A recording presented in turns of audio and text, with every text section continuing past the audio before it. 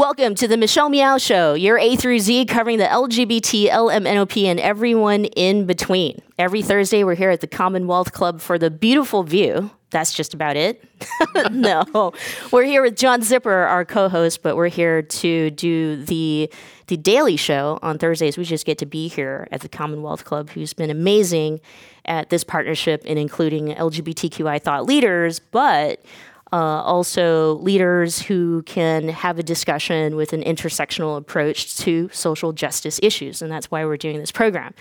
So our special guest today, as we had announced earlier in the month, October, is going to focus on immigration issues.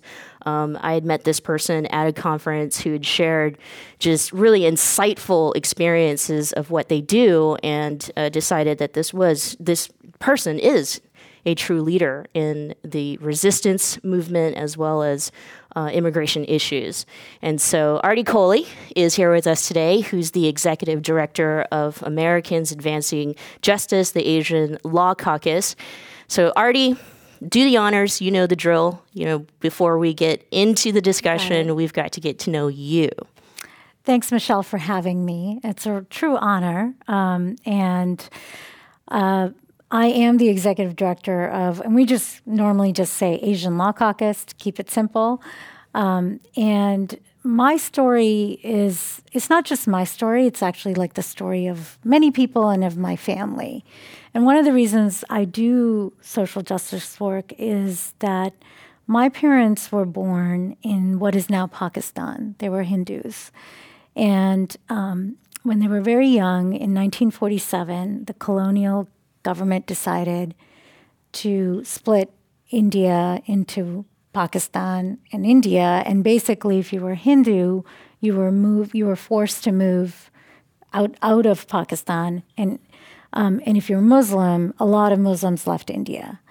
And it was one of the most horrific mass migrations that has happened in the world. Many people died.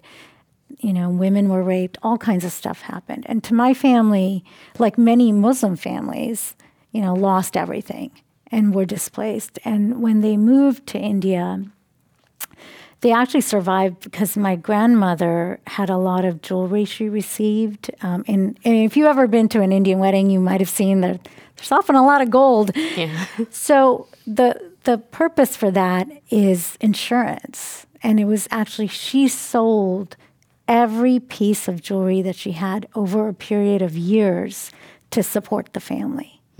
And that's really what, unfortunately, it's sometimes meant for. And so I grew up on that story of starting fresh, starting with nothing, and persevering. And I knew that when we came here and with my parents to America, they also had nothing. And I saw them do that struggle, that I wanted to make sure that other folks, particularly immigrants who were struggling, had support. Now, you also wanted to talk about the formation of the organization Asian Law Caucus. Yeah. Let's also, Yeah, that's a great story. It's 1972, and the San Francisco police decide we are going to go after gangs, and we're going to go after gangs in Chinatown.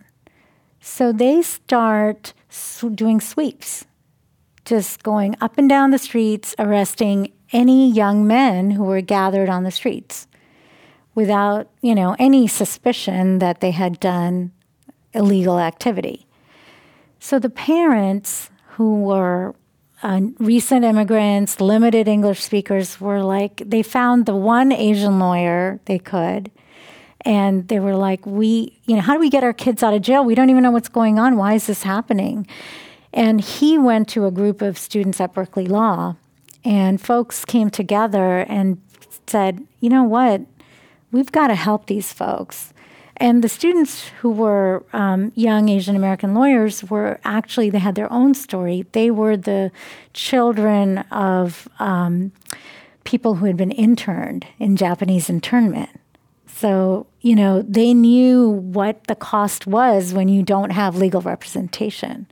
So our first case was suing the San Francisco Police Department for these discriminatory raids.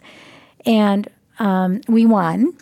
And actually, when we were doing discovery, they said things like, well, we can't tell them apart, so we just arrest them all. I mean, they literally admitted to the racial discrimination that they were engaging in. Wow. Yeah, it was pretty crazy.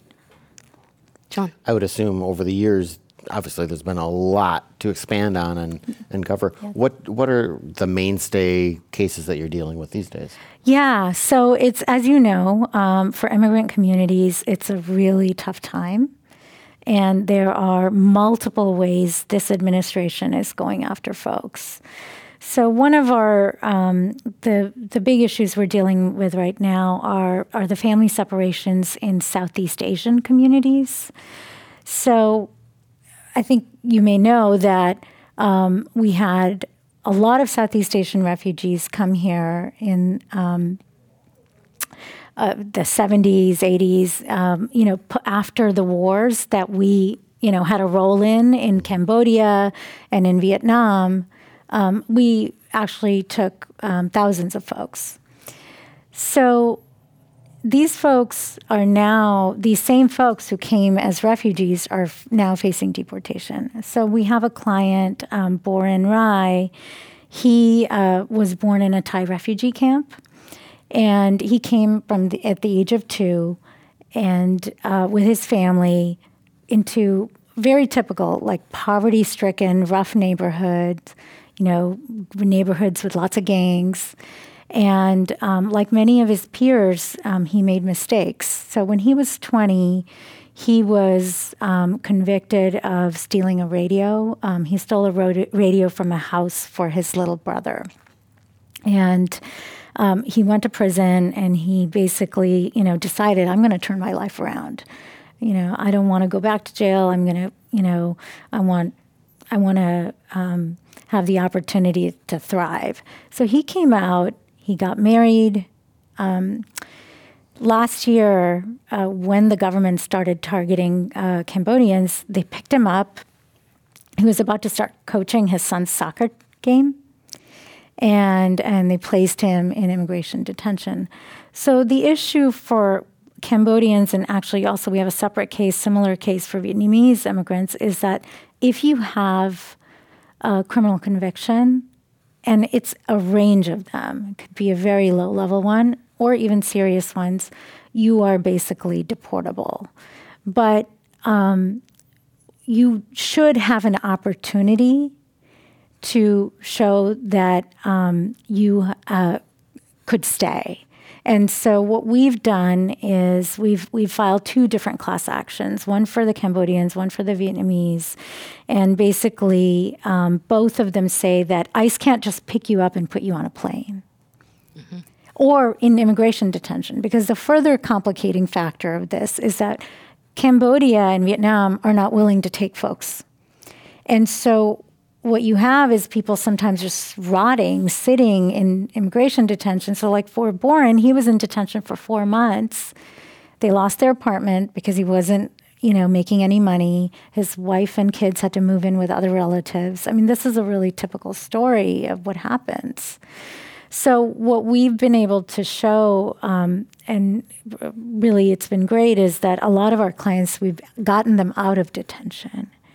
And we've been able to reopen their immigration cases. And so they have an avenue of potentially staying in the country. Mm-hmm. And another piece of this is that for some folks is that we're trying to get pardons. Because if you can get a pardon for the criminal conviction, that wipes it out. It's much more likely that they won't get deported.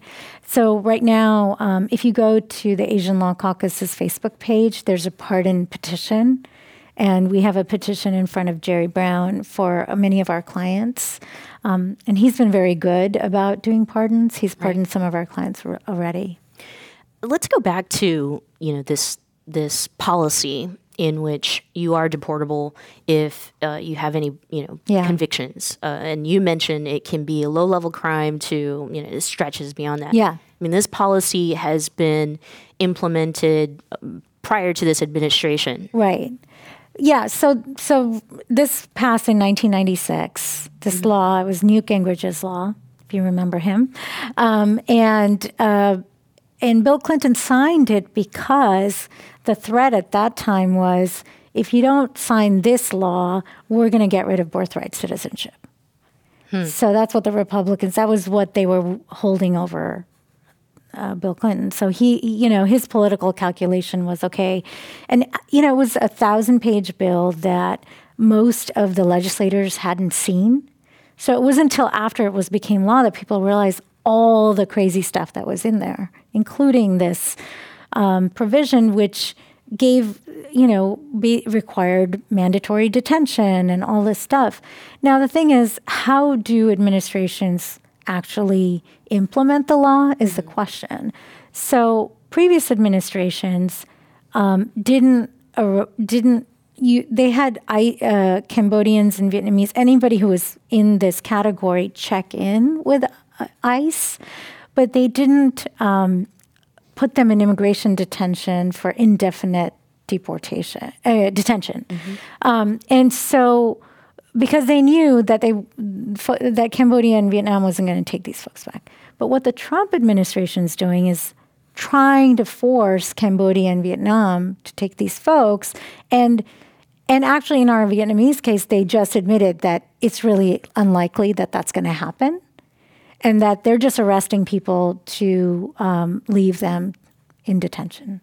So that's the part that, I'd love to highlight, is getting folks in detention, in which we're finding through so many of these great organizations who are part of the resistance movement. We obviously now, as regular citizens who may not have known this, but private or detention centers, they make a lot of money. Yeah. So from the legal perspective, when you're representing these cases, do judges understand this, that you can't just put people in jail because it makes money? Right. Well, or not jail, but detain them. It's prison. It's an immigration prison. Yeah. It's totally, you're right on that. And it's a $6 billion, we spend $6 billion ICE gets $6 billion every year. Just imagine what we could do. That's our taxpayer dollars. And at any given moment, there are about 30 to 50,000 people sitting in detention. So I think judges understand it, but judges also, it's interesting what judges are doing these days, because you see many of them stretching, and trying to, and actually, we have even Republican appointee judges who are like, this is not acceptable, And can I interrupt? When we're talking about judges and immigration, there are, of course, the judges within the immigration system who are part of the administration. Right. And there are the judges outside. Is there a difference between the two in their likelihood, for example, to try to stretch things and accommodate Yes, reality? I think so. I think federal district court judges have a lot more power, right? They're not subject to the Department of Justice like administrative law judges, which are what you're talking about. That's what an immigration judge is. So are there more cases that are going through hearing after hearing within the immigration system? The judges there keep saying no. So then more of this stuff is getting kicked over into the... Yeah, or like cases like ours, which are class actions. Okay. So like the Cambodian cases will impact up to about 2,000 Cambodians, and the Vietnamese case, 10,000. Wow. Yeah, so it's a lot. Many, many people. And so those cases are normally filed in federal district court. And the reason we do that, and that is part of our model, is we do direct legal service. So that's how we find out, hey, this is what's happening in the community. When these raids started with Cambodian communities, like people started calling us from all over the country because they knew that we do this work. But rather than trying to, help, 25 different people in different areas, we felt like, okay, this is big enough, we need to file a class action. And so we take what we're learning from communities on the ground and use that for our impact work. It's really scary. You were talking about an example of an individual who you paint is a neighbor of mine. My parents were refugees from Laos. Yeah. And when we came here, I grew up in Stockton, California. Right. Lived in poverty. There weren't very many resources. Our parents didn't speak English, and they kind of just threw us, and said, you have to go to school. You got to get get good grades. Meanwhile, our parents are so poor, and then, we hit 12, 13 years old, and the impression is we have to figure out a way to help to put food on the table. Right. I mean, I just want to go back into talking about the issues and not have people just think about stealing the radio. Right. You shouldn't have stolen, why'd you steal the radio? Like, you shouldn't have done that. You were a criminal. You're a criminal. You were convicted of this crime. And people really understanding what the experience was for many of us, who are growing up in this way. The pressures, the trauma, the violence that you're exposed to. Yeah, I mean, coming from violence into communities that had it. Yeah. And that is, and we work very closely with a lot of Southeast Asian support groups as well, because we do feel like actually the most powerful thing is for people, like your story is very powerful, is for people to tell their own story, and that is, and also we as a country are so bent on criminalizing everyone. I mean, that's just like the American way. And we have a huge mass incarceration crisis. It has even more dire consequences for immigrants, right? And you're exiled to a place that's never been home. Your home is here.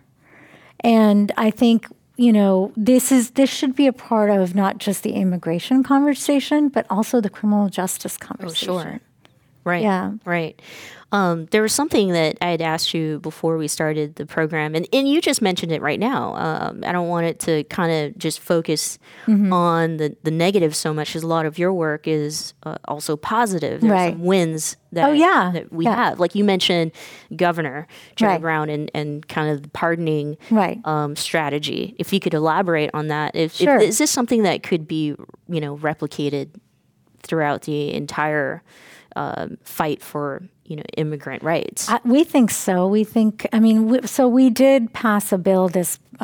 We helped pass a bill this past year, which improves the pardon panel process, because there's a panel that's sort of helps decide whether you can get a pardon, and we do feel like California could do even better in creating the ability to have more pardons, and other states could do this too. It doesn't, these are so, I know that it feels hopeless for a lot of people when they look at what the federal administration is doing, but we have a lot of power in California.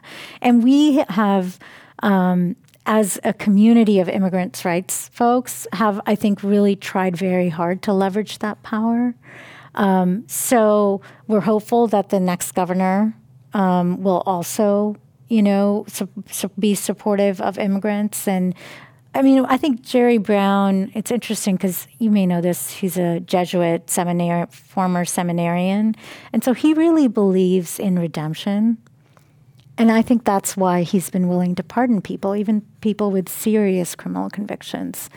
And I think even my own journey on these issues and meeting people, I mean, amazing people who really shouldn't be defined by the worst thing that they did, has been one of really embracing that we as a country should have criminal justice system that actually supports rehabilitation and redemption.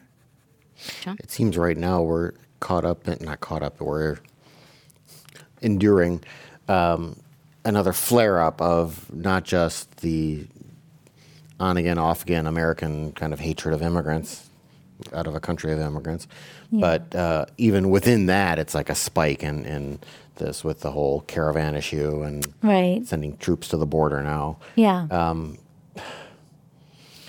Does that, and it would sound dumb to say, does that make your job harder? Yeah. But also, by so much focus being on that and so many people being on, concerned about it, does that in any way help you?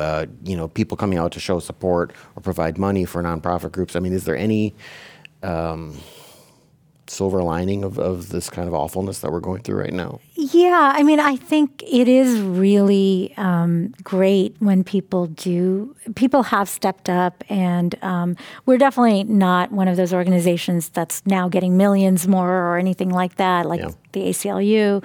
or some other organizations. But we definitely have seen an increase in support. And it's also the emotional support, I think, for our staff. I mean, if you think about, the folks who are out in the communities, the attorneys, I mean, we also have community advocates in addition to attorneys, and you have vicarious trauma. You're watching people be separated. You're, doing Know Your Rights on the Muslim ban and listening to the stories of families, or doing Know Your Rights on sanctuary, all these things. And so I think all of us feel that we're very fortunate to be in California. We're very fortunate to be in San Francisco. There's many, I think we have partners in Georgia, right? I think of them. They're constantly getting hate. And that's even a harder job, or isolated communities, if you're in Utah or Kansas or, and I think it's even harder there. You mentioned, I want to go back to something you mentioned just now. You talked about, the executive order that started back in January 2017. That was one of the first things this president did, was to go after the immigrant community. And so going back to that very first executive order of banning travelers from that 7 countries. Right. And then we see the legal community fight back. Right. And we were at the president, airports. right? Yeah. Where are we at now? And how has that policy, how has that impacted our communities from those 7 countries? And for many of us who are, just tuning into the tube or everyday people, I don't think we understand what that means. Unless you know someone who has been directly affected. Yeah. So the 7 countries are Somalia, Syria, Iran, Libya, Yemen, and then you have some people from North Korea and Venezuela who are also impacted. But the Muslim majority countries are where the big, impacts have been. So as you may remember, the Supreme Court allowed the third version of the ban to stay in place. So it's been that third version of the ban went into effect December of 2017. So it's been almost a year. And after, I was there at the oral argument of the Muslim ban case, and it was really crazy to hear the Solicitor General say, I think it was Justice Breyer asked, well, how is the waiver working? Because there's this idea that you're banned, but there's a way around the ban. You can get a waiver, which if you show hardship, you should be able to get a visa. So he says, the Solicitor General says, well, we review each case for a waiver. And all of us who work on these issues in the audience were like, what the heck are you talking about? Because no one is getting a waiver. And what review? Because there's no process. It's not like you go onto the government website and there's a form or nothing. There's absolutely it's just pure opaqueness. So we filed a lawsuit in this summer after the Supreme Court decision, basically demanding transparency of the waiver process and demanding a process. If you're going to say you have a process, then you need to have one. And so, what it's likely going to show what we already know, which is it's a total sham. From what the data we have, only 2% of the people who are eligible for waivers are getting them. I mean, 2%. Right. It might as well not exist. Yep. And so it was so disturbing to hear this in front of the Supreme Court, right? But we, that case has just sort of gotten off the ground, and we're hopeful that we can get some accountability and transparency through that litigation. And in the meantime, you have, people. I shared on my Twitter today this story of this young woman in the Bronx who's married to a Yemeni guy, and they have a little daughter. She must be like a year old or less, and she's never met her, or less actually, if you think about it. She's probably 7 months old. She's never met her dad, who's in Yemen. So this woman is considering moving to a war-torn country so that her daughter can be with her dad. I mean, that's her only choice. It just sounds like this. Well, it goes back to what you said before the show. I don't know if I can repeat it or you'll allow me to, but just a combination of people who are in positions of power who may not actually understand, law, forming policies, understand how it all works, and then a combo of that with their own maybe personal bias or Yeah, I mean, I think it's a combination. Well, there are some people who understand perfectly how it works, and they want it to work that way. They want to get rid of all immigrants in this country. They want people to self-deport. They don't want people of, and I would say it's a part of the white supremacist, agenda. So there are some people who are now in government and who have lots of power who do this. They are paired with a lot of incompetent, confused people who are now carrying out these policies and or aren't even sure what the policy is. Okay, so good. They don't know how to carry it out. I just needed to hear it from somebody smarter than me. That I'm not going crazy. Like, this is happening. Yeah. I mean, I think I was sharing with you that the GAO just came out with a report saying on the family separation issue that, when the Homeland Security folks decided to have a zero tolerance policy, they didn't share that with the Department of Justice. So basically, one agency is carrying out a policy, not even telling another agency about it. And so, I mean, that's just pure chaos, right? Which is why kids were lost, things were, these horrible things were happening to people. Among the private detention facilities that are being used for the immigration for folks, do we know are the conditions in there worse or better or the same as Trump? Yeah, no. So the GEO Group is one of the biggest companies, and it is a profit-making group. And we know that they have a long history of lobbying both Congress and states to incarcerate more people. Like, that's their business model. Let's lock up more people. It's pretty insane. And they, even pre-Trump, they had some of these contracts, but they were starting to lose some of the contracts because a lot of advocates had stepped up, and people who had been in detention people have died in detention. Right. They have, medical conditions have been ignored. You hear about the ice boxes, it's freezing. Yep. And all these really just inhumane stories, right? And by the way, this is supposed to be a civil system. It's not supposed to be a criminal system. Violating immigration law is a civil violation. It's like a tax violation. So, but we're, treating people, not that we should treat people who are accused of crime this way either, but, it's just pretty amazing that we call this a civil system. Is there any way to sue the GEO Group for? I mean, I'm sure of it that there are lots of lawsuits. There are lawsuits, but it's hard. Mm-hmm. It's hard to sue the government as well. They have a lot of protections in the laws, but we do it all the time. I was going to say, says the woman who's suing the government currently. It's like right. We're in the business of suing the government. We've sued every agency, I think, and so that's our job. Yeah. And we have to that's the promise of America, right?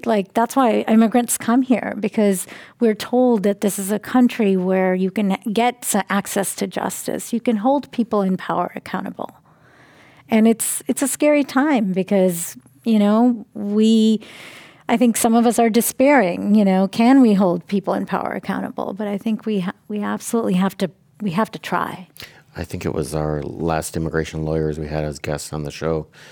They were talking about how the protections that the inmates, detainees, whatever the term is, in these immigration camps, are less than if they had committed a crime and were in the typical, federal, and they could not get information out of them. They as the lawyers had more restrictions on what they could do, what they could say, and everything than if they were dealing in a regular, actual criminal justice system. Yeah, it's true. I mean, it's the DHS, Department of Homeland Security, likes to make up their own rules as they go along. ICE and the GEO group, they add their own, I think they're not viewing their job as allowing any access to the immigrants, which is, that's in violation of our laws. It's like everybody. Now, the thing is, if you're an immigrant, and I think people may not understand this, is like you don't get a lawyer. Like if you're a criminal defendant and you can't afford a lawyer, you get a lawyer. If you're facing deportation, the government doesn't give you a lawyer. But you have the right, if you have one, for the lawyer to come talk to you and see you. And so that's, and often the other thing they do is they move our clients far away. I was just going to say, sometimes the lawyer can't reach them. Yeah, and so then it's really hard to represent people, which is why one of the things we try really hard to do with our clients is get them out of detention. It's much easier to fight your case when you're out of detention.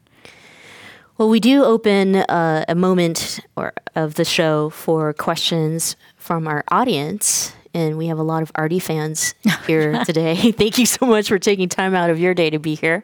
And so if you've got a question for Aarti, speaking to the mic, it is a part of the program. Anybody? Questions? Okay, we'll let you think about it, and we'll come back. But, Aarti, I mean, obviously this is personal. Right. Personal for me in a lot of ways. And although I'm not somebody that's been detained or necessarily impacted in this way within the Southeast Asian community, I mean, like I said, those are my neighbors, those are my friends, regardless of whatever it is that we had to do to live. Again, like I really want to highlight the fact that growing up as a Southeast Asian person during the time after the 70s when our parents came here, they didn't have the resources themselves, and they're trying their best to take care of us. And so these crimes that I put in quotes, I think people really need to understand that they're not just crimes that the Southeast Asian community committed because they're bad people. That if you look at the percentage of crimes that I don't want to use that word. Yeah, okay. But incidents. And look at it from like people who are growing up, people who live in poverty, and compare that to people who are born here. I don't think that the statistics are that different. No, and I think, it really is about our values as a country, and we should, we don't believe, and I think, this may be part of this whole idea of abolishing ICE, right? We don't believe that people should be locked up in detention. Mm-hmm. There are lots of ways to handle this situation and to create an immigration system that works, but that isn't punitive. And I think that, these values are what led us to, for example, help pass the sanctuary laws in California, so the California Values Act. And I think that Jeff Sessions is suing the state of California. Oh, yeah. We forgot to ask you about that. Yeah. Fun times. Yeah. Never a dull moment. Yeah. He did a big song and dance, came here and said, we're going to sue California. And it was on our state, which some people call sanctuary bill. And sanctuary laws are really just about keeping families together and keeping neighborhoods safe. So, for example, we have a client, Pedro Figueroa. So I don't know if you heard his story, but he's a landscaper in San Francisco, lived here a long time, and he had his car stolen. So he reported it to the police, and they called him and they said, we found your car, come fill out the paperwork. So he and his wife and small daughter went to the police station, and they were really excited, to get the car back. So they check his ID and apparently ran an immigration check and asked him to go sit in a room by himself. And, the family started getting nervous, like, what's going on here? His wife ran home to get a translator. She didn't know what the police were saying. They usher him out the door, aside. They're like, oh, okay, well, you can get your car over here. They usher him out a side door right into the hands of an ICE van, an ICE agent waiting with a van, who in front of his daughter handcuffs him and shoves him in the van. And meanwhile, the daughter is screaming, Poppy, Poppy, I don't want them to take you away. So here he is, a victim of crime, reporting the crime and, just trying to get his car back, and he's in the hands of ICE. And we have a sanctuary policy. This was in total violation of our sanctuary policy, and the city of San Francisco admitted it. Mm-hmm. They said, okay, you're right. We shouldn't have done that. We're not going to do that again. And we fortunately were able to, with a lot of advocacy and working with a huge coalition of organizations, were able to get Pedro out of immigration detention. But it could have gone really wrong for him. He could have been, deported in a matter of days because of, local police turning people over to ICE. And so, the idea around these policies is that the job of local police is not to be immigration agents. That's not their job.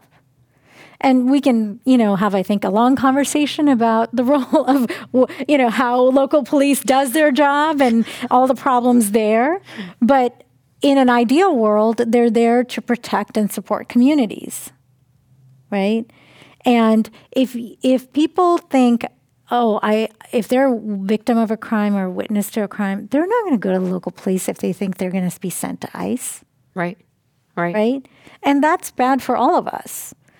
And so, what we did with the state sanctuary bill was basically say, California's not going to be, we're not going to use our taxpayer dollars to do the federal government's dirty work.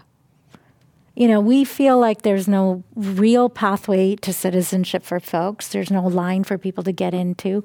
We've got 2 million people in California at least who are undocumented, and we're not willing to send them to ICE. We're not willing to use our resources to send them to ICE. Now, this is a great example of how we can create pathways that are healthy and equitable to citizenship, as you had mentioned, and what this, I think, elephant in the room that a lot of the politicians, legislators, and even presidents have been afraid to touch is immigration reform. Right. Like, it's just been so controversial. Right. What are your thoughts on what it will take to actual reform? Is this? I mean, it's a lot of this, and then obviously we need a new administration. Well, yeah, and a new Congress. I think vote. Yes. Well, we're C3, so we don't get into politics that much, though we do voting rights work. But I think, yes, you need a movement. I mean, that's what our job has been is, as community lawyers, is to support the building of the power of the movement. And I think undocumented youth have been leading the movement. And you need folks to step up and, feel comfortable in telling their own stories and demanding a just process, a fair process, a humane one. And I think one of the perennial problems with all the past proposals that we've had, and there's been tons of comprehensive immigration reform proposals in the past decade, is that the first place they start is punishment. We must punish you in order to legalize you. You must suffer. And they make the process completely ridiculous. Like, you must, know English, you have to work all the time, all kinds of, restrictions. And I think we have to start at a totally different place. It's like, if you're undocumented in this country, you are paying the price every day. You know, we know folks, they have, you know, they're often subject to wage theft. They're, you know, they're living in fear, right? You've been punished, you know? And the idea is, do we believe in a humane, you know, in each other's humanity? Right. How was it done in the 80s? There was a in 1980, in 86. Yeah, under Reagan, actually, interestingly enough. Back when Republicans Yeah, were so I believe they used a registry date. Okay. And so what they did is that basically if you were in the country at a certain cutoff point, then you were able to be legalized. No jumping through hoops, no go to the back of the line, no. No. Mm-mm. Yeah, it's not. We don't have to make it as complicated as people want to make it.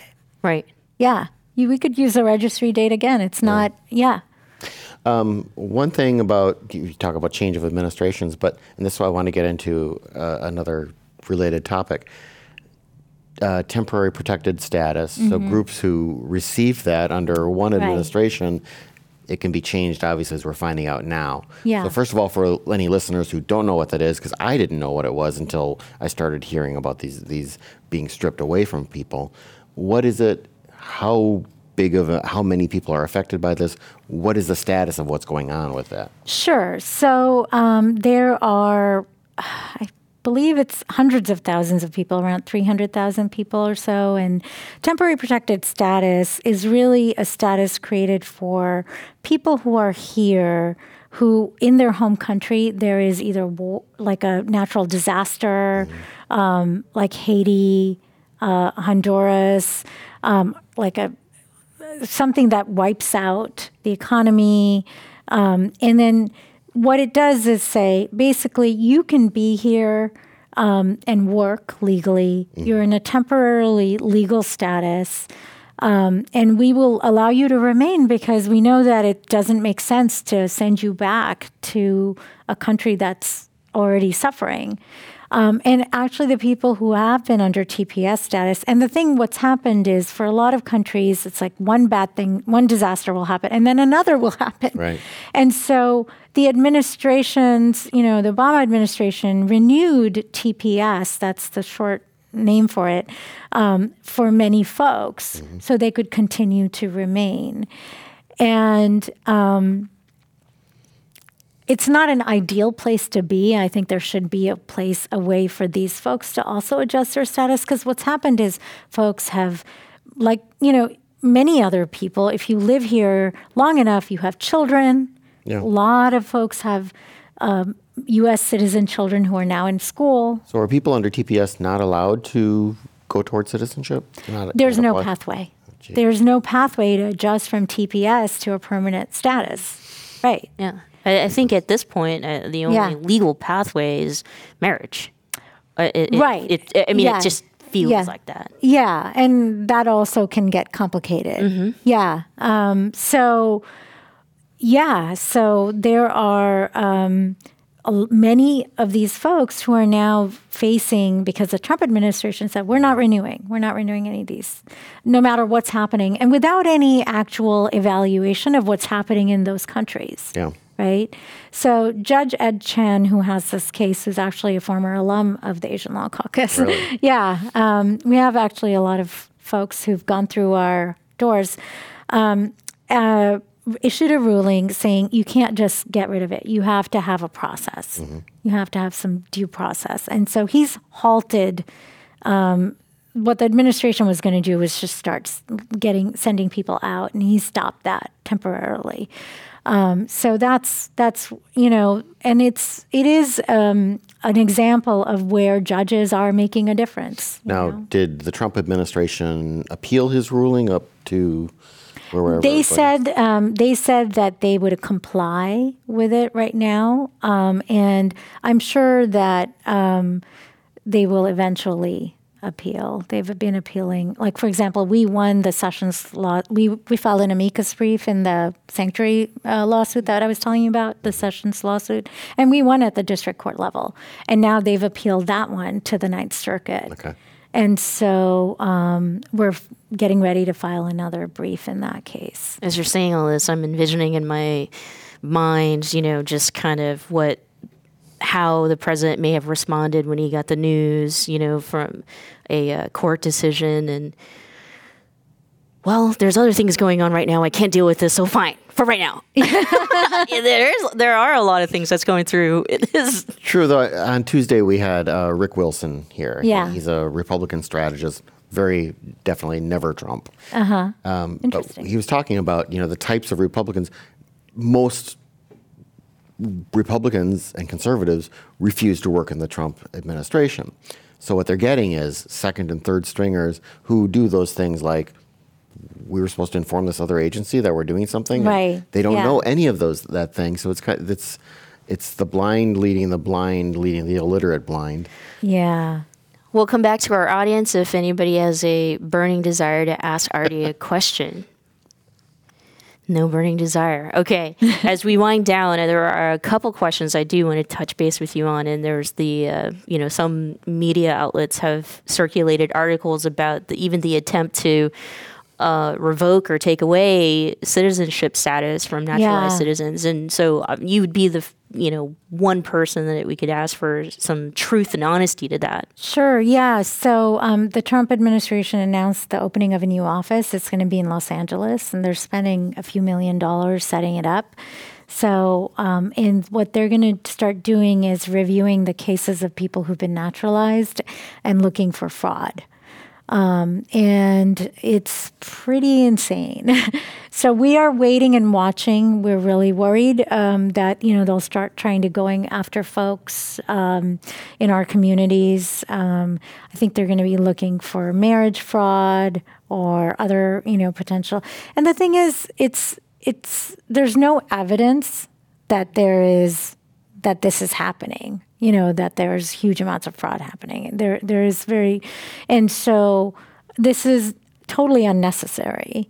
But it's just another in the long list of things that they want to do to try and, make immigrants afraid and, to basically, I feel like it's like terrorizing immigrant families.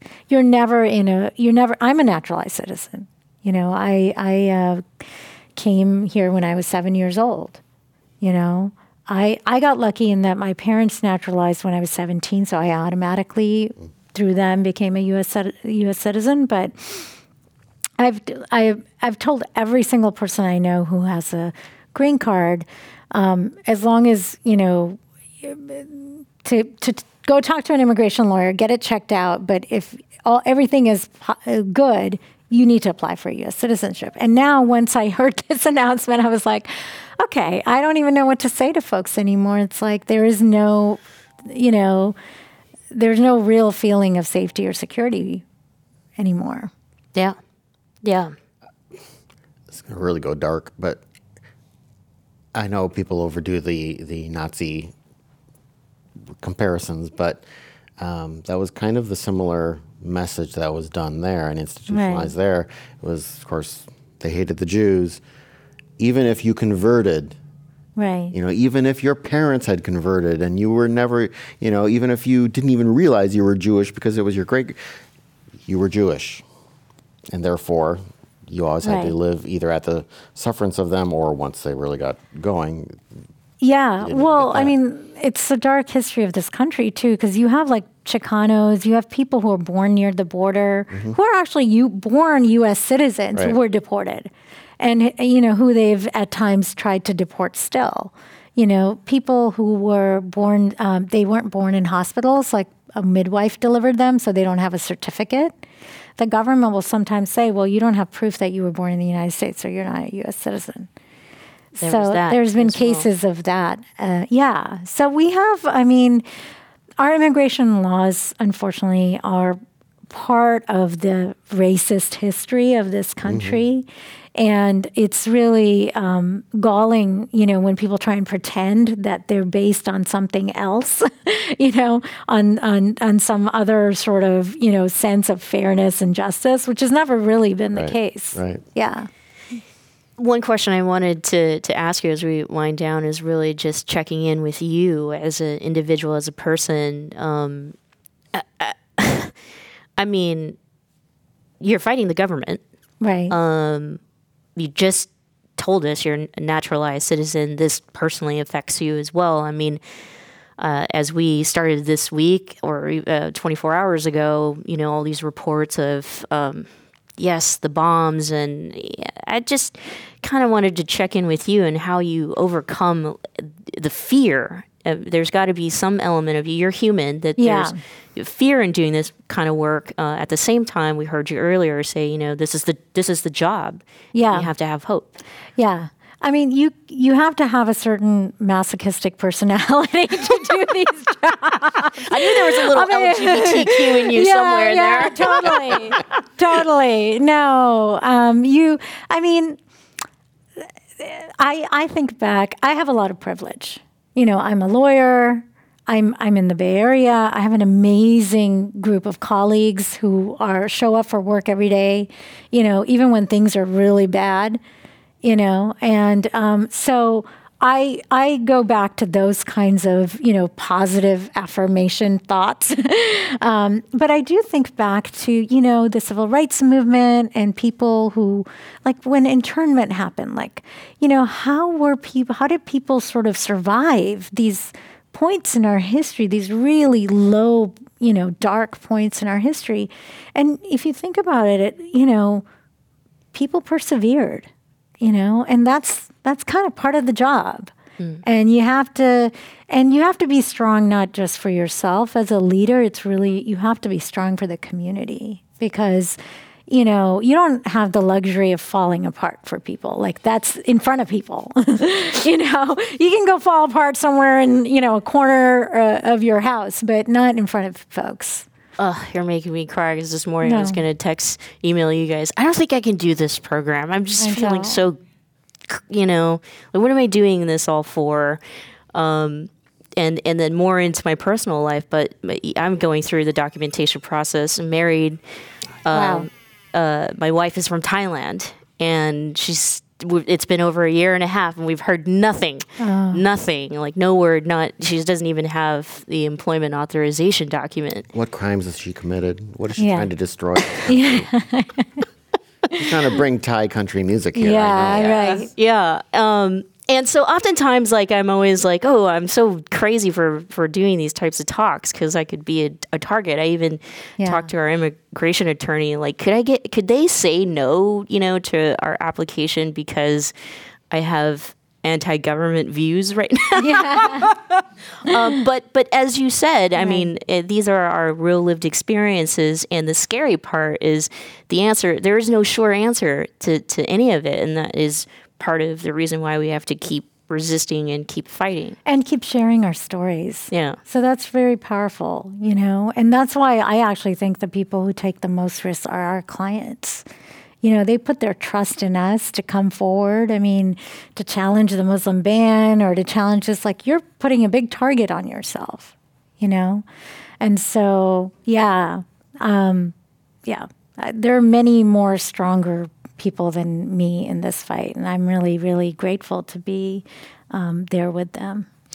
For the person listening to this who wants to do something to help, both in the short term and helping people who are like you, who are on the front lines, as well as the larger thing of trying to actually change policy or whatever. Right. What are some things they can do? Sure, yeah. They can go to for example, I mentioned our Facebook page or our website. We have And what's the URL of your website? The easiest one is AsianLawCaucus.org. Okay. You can go there and it'll take you to our website. And then our Facebook page is the same thing. You can Google Asian Law Caucus and then Facebook. The pardon petition is there. So I think, do that. Do the pardon petition. There's a lot of, like public charge and all these other things, which I know you've talked about on a Ignatius Bau's program. There's a lot of notice and comment going on right now, where you can submit comments to the federal government on individual policies that you think are bad. So do that if you're inclined.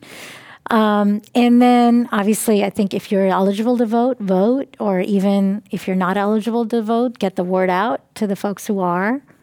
I do think voting is, looking not just at your congressional leaders, but looking at your sheriffs, looking at your local, city councils. They have a lot of power to make life either miserable for immigrants or to make it welcoming. Right? Yeah. So you can do work in your own backyard, and I really encourage people to work with organizations even in their own backyard. Work with organizations. Maybe you have a particular skill. Maybe you can do mentor youth. Okay, fine. Go find some, immigrant serving organization can do that. Or, maybe you're an attorney who wants to give pro bono hours. There's lots of places to help out. And yeah.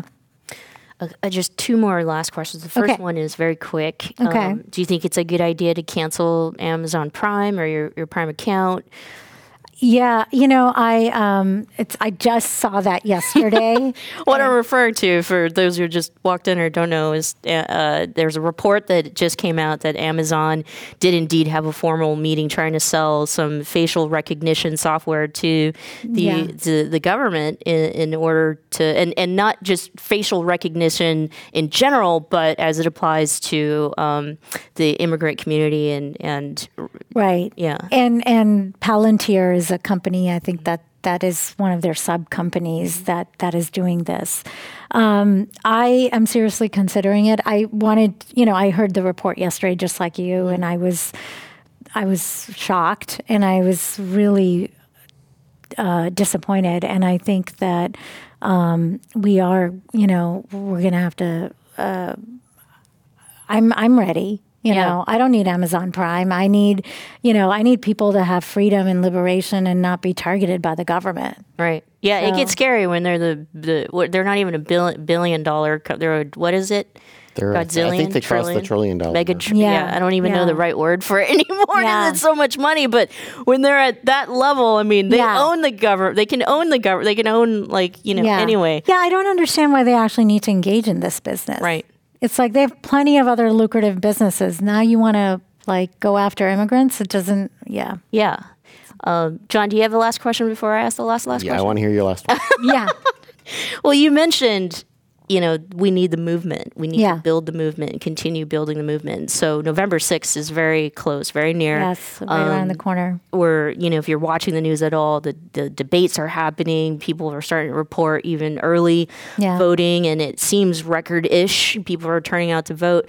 And so for you and the organization, I mean, we don't want to feel too excited, but what would it mean if we were able to take back Congress? Would it make a huge difference in the movement? Yeah, I mean, I think if Congress had people who were able to stop or do oversight over the administration, if they had the power to do that right now, people who are in power don't want to do that. It would make a huge difference because they could, obviously, if the Senate right now is confirming very conservative judges. These are people who we're stuck with for life, these federal district court or appeals court, and not just the Supreme Court. These are lifetime appointments. And so we'll be paying the price for this for a really long time. If we had people in the Senate who cared more about having fair judges, make a huge difference. On the House side, they do oversight on all these agencies, the Department of Homeland Security, the Department of Justice.